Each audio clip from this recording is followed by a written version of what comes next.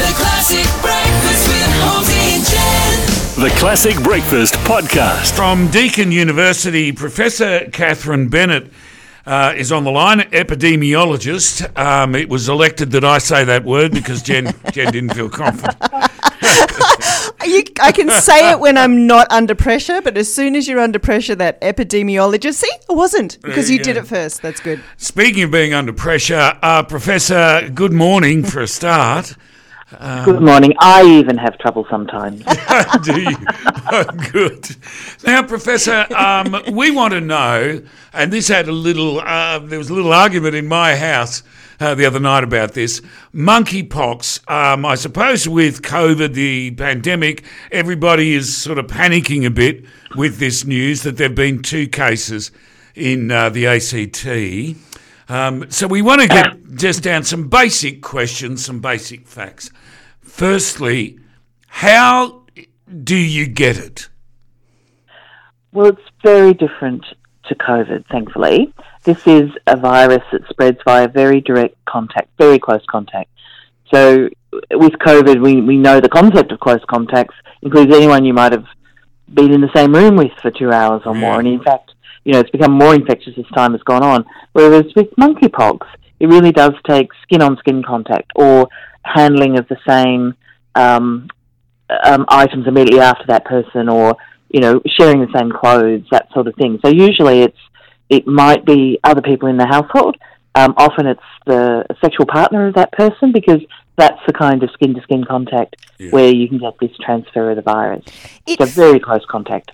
It feels to me a fair bit like what chickenpox used to be. We all used to get chickenpox when we were children, and then is it like COVID in that there's a sort of a latent period before you see the manifested symptoms? How do you know you've got it?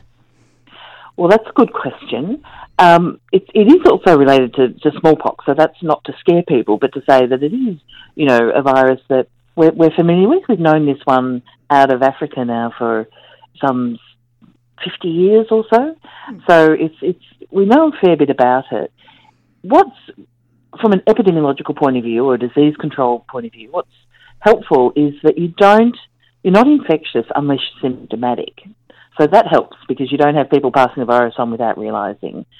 And it can take some time. We've seen people return from overseas, and it's only then that they notice these lesions are formed, and it's presumably a virus they picked up whilst they're overseas. So I don't know what the exact latent period is, but like most things, it does take a while for the virus to build up in the system and then cause it. Usually you get something like a flu-like illness, a headache, bit of fever, muscle aches, swollen lymph nodes, and then the lesions develop. And it's only when the lesions develop that you're infectious, and it's only when they heal that you're not.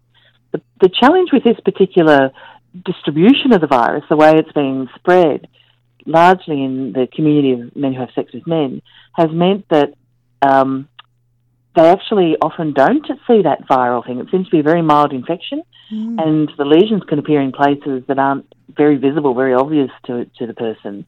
And so that's the risk, that someone might miss it. So that's why it's really important for people to be aware that this is out there. It's largely, but not only, in the men who have sex with men community. But you really need to be on the lookout for these unusual kind of blisters or lesions. You might only have 1 or 2, but that's how it will pass on. Now, what is the treatment? Well, they don't treat it. Usually it's self-resolving. Some people can get complications with it, like most things. You can get a secondary bacterial infection or other things going on. But every so often someone can become very unwell. With this current outbreak around the world, now around 4,000 cases, they've only reported 1 death, and that was someone in Africa. Originally, this virus in Africa was associated with up to a 3% fatality rate. In Western Africa, it was 1%, well, not quite as severe, and that's the version spreading around the world. But of course, the death rate, thankfully, is much lower with these mild infections that are seen. But they can offer people potentially a vaccination for the close contacts to help them not develop the disease and need to isolate until those lesions heal. So and they can also look at antivirals. So there are things that they know from smallpox that will actually work here if someone's having a more, symptomatic illness. And how long, let's just say you do have it, how long is that sort of period of time for the lesions to go away properly? Well, it usually takes a week or two. They started putting times on it. Some people had to isolate for this long, but really it's when those lesions heal, you're not shedding any more virus. So that's what they build that time around. So that's why it is important that people do notify so that the authorities know where it is, but they can give you all that advice individually about what to look out for, how to manage it when you know you're safe. So it's not airborne, it's a contact. Yeah. You have to have physical contact. Yeah. It is, but at the same time, if someone does happen to have a lesion in their throat, for example, it can be droplet spread.